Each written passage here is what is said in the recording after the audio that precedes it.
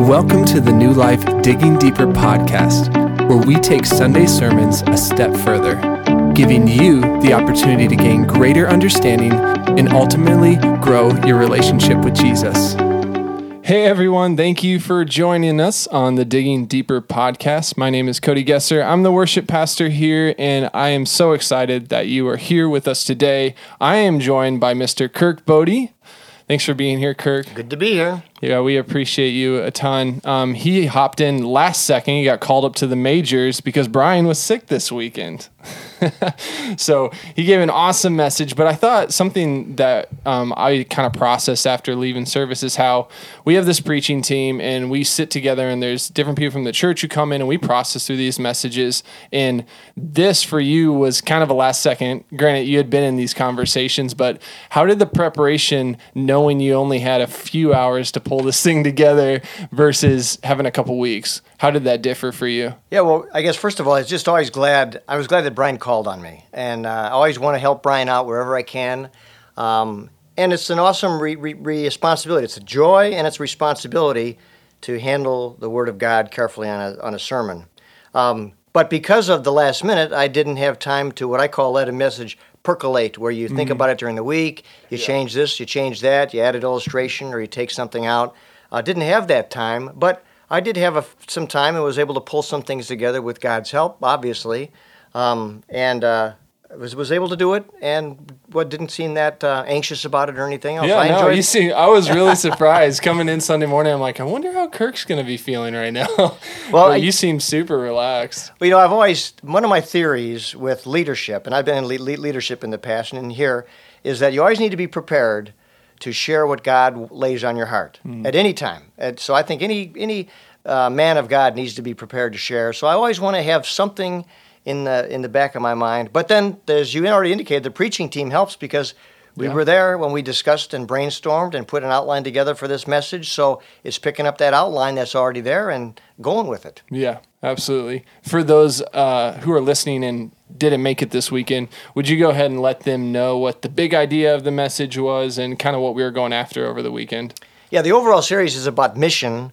But the big idea really is that we are all missionaries. The passage was from Mark, where Jesus picks 4 disciples and tells them, "Follow me, and that will make you fishers of men." So it's that we as Christians need to be on a mission. We are missionaries.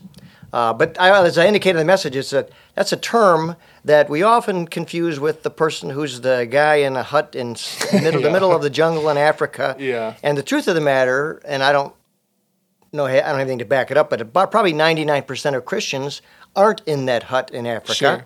And we have a mission right here, wherever we happen to be. That's our mission field, and we need to be missionaries just as much as they are. Mm-hmm. Yeah, absolutely. It's a common thing for Christians to, when you start talking about missionaries, they think overseas. They don't think in the local mission field here, or their neighborhood or whatever. So Right. I've been really appreciative over the whole of our sermon series that Brian's really kind of been tackling that a lot, and just allowing people to kind of have that paradigm shift. Right, because some people think it's optional or it's for someone else to Not do, my or gifting. it's not me. Mm-hmm. And when Jesus says, "Follow me, and I will make you," He's not just taking the select few. That command is for everybody, and we all need to be missionaries wherever we're at. Yeah. So what is today? Today is Thursday, and we've had a few days since the weekend. Is there anything just coming off the weekend that you're like, oh man, I think I wish I would have added that thing, or I wish I had emphasized this more? I think this is a space for our church and listeners to come in and hear a podcast about the sermon. So I think sometimes this is a cool opportunity for you to share anything that has come into mind. Well, if I were to add more things, it would be, first of all, to that everyone is a missionary, and there's not any cookie-cutter style. Everyone has a different style. We all have different personalities and different gifts and different talents, but there's a place for everybody. There's a place for the person who's behind the scenes, maybe hospitality or watching children or something, and then there's a place for the guy who's the guy or woman who's outspoken and can share right from their heart verbally. Yeah. But everyone should have a role, and the question is, where is that role that God has given you? Yeah. And if I would have had more time or maybe do it again, I would have put more practical examples to show people. I use the example of the one fellow mowing the neighbor's grass. I use the example of Mrs. Lewis down the street. But if there's other ways that you can help someone in your giftedness and your talent, because everybody can show love in some fashion. Maybe it's a card or a letter or a telephone call or a good word to somebody. Yeah. I hope that becomes a bit of our discipleship process too, as the elders are working the vision and discipleship process, that the church can come alongside the congregation and help them, equip them to find what their gifting is, and what spiritual gifts that God has given them. Because some people might be like, I'm not sure. Yeah. And there's some people who are like, you don't need to work with kids, or whatever that looks like. So yeah, I hope our church can really get after that. So yeah, you talked about giving some practical advice, and sometimes I think people can be overwhelmed with the feeling of, this concept of, I need to become fishers of people, and what advice would you give those people? Because you listen on Sunday morning, you had such a challenging, good message, and maybe the answer is like, too bad. I don't know, but I just wonder if some people are like, man, I really want to do this, but I'm feeling overwhelmed. Like, what do you think the Bible has to offer to that person? Yeah, I think sometimes we make it overwhelming. We sometimes say you have to be an evangelist, or you have to be out knocking on doors.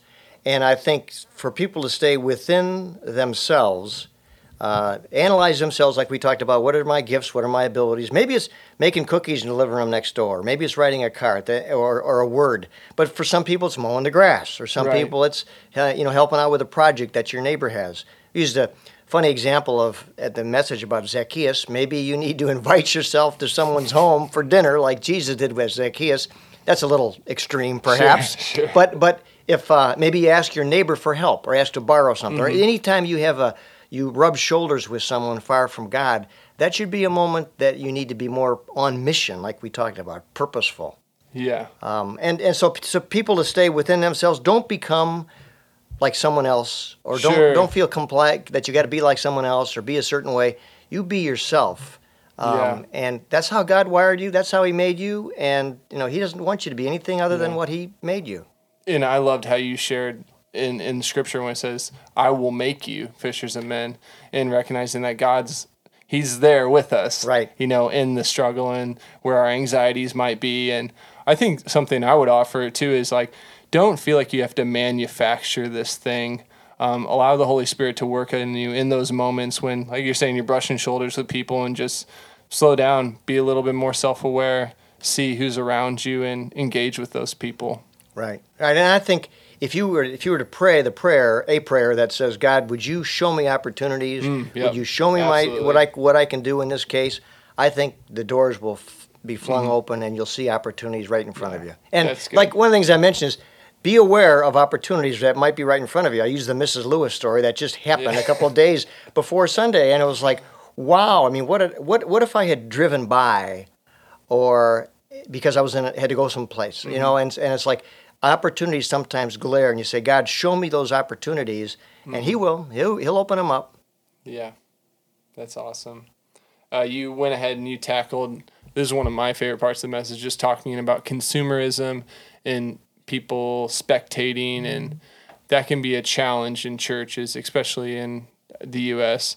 And since you've been around a little bit, do you feel like that's something new, or is that kind of always been, or what do you think? Without getting on a soapbox, I guess. Yes, and I would say, it's over the past 40 or 50 years, the churches have proliferated. They've become a lot of non-denominational, and there's lots of churches. So we have a lot of choices. It's like if you go to the grocery store to consume something, and you only have 2 brands to pick from, versus now you've got 100 brands, and there's all kinds of styles and churches and buildings and different worship, different sermons, and so there's lots of choices out there. And as a result, I think that could lead to being consumeristic. Like, I like this from that church and this from that church. And as a result, it's easy to become self-centered and think, I want to go where I like to go, where I like the music, I like the message, where I'm being fed. And it's all about where I want to go. And to change that whole mindset, which takes very difficult to do, would be, where does God want me? Where are my gifts and talents being able to use most? Where can I help people? What can I do to help the pastors and the staff and things like that? So it becomes really being other-centered than just self-centered. And to be a spectator, sometimes it's fun to be a spectator, and we look for a good show and a good entertainment. But it takes great effort to say, if I don't like something, I want to be part of the solution. I want to change. I want to be on the other side of it rather than just, I don't like that. Yeah. I think you kind of essentially answered my next question, which is, how would someone diagnose if they're operating in this sort of way? I think when it becomes really me focused, what else would you say maybe? Well, I think if you ask yourself questions, when I walk into the church, what am I thinking about? Is my antenna up as to who looks a little dour today, who needs a word of encouragement, who needs some help? And if you just come with that attitude, and I think it always helps to have a team. It could be a husband and wife team, could be a couple guys, couple ladies, is to encourage each other to get off the consumer spectator role and get in on where can I help? Yeah, absolutely. Yeah, that's really good. So finally, I guess, what's something you would just offer to the listeners right now who are processing through, trying to become fishers of people? Like, what's some encouragement you can give? Well, it's one of the things you get, because we use the example of Jesus, his first words in ministry and his last words were about going out and becoming fishers of men or going into all the world. So clearly it was, as I said in the message, the heartbeat of Jesus. It clearly is his heart of ministry that we be fishers of men and women. Mm-hmm. And with that in mind, the question is, how do we do it? Yeah. And that's why, some good training perhaps, or practical workshop kind of stuff, or talking with people would be very helpful. Because once you get involved in the mission of Jesus, there's no greater joy than partnering with him and him using you to be a fisher of men or women. And that's what a great joy that is. And it's right where his heart's beating. Yeah, absolutely. Yeah. He is there with you. Don't feel like you're mustering up all this other stuff. Yeah. And, become a disciple yourself first, as you're in your daily living, seek him. And if you make it part of the natural part of your life, where you just, it doesn't mean you got to go out and witness. You just show love to people and be creative. Go out and look for opportunities to verbally or in action show love to people, even if they're strangers and you may never see them again. Develop a lifestyle of looking toward the needs of others and trying to show love to other people. Having that curiosity is important. Well, thanks, Kirk. I appreciate you sharing, and we'll catch you guys next time. Okay.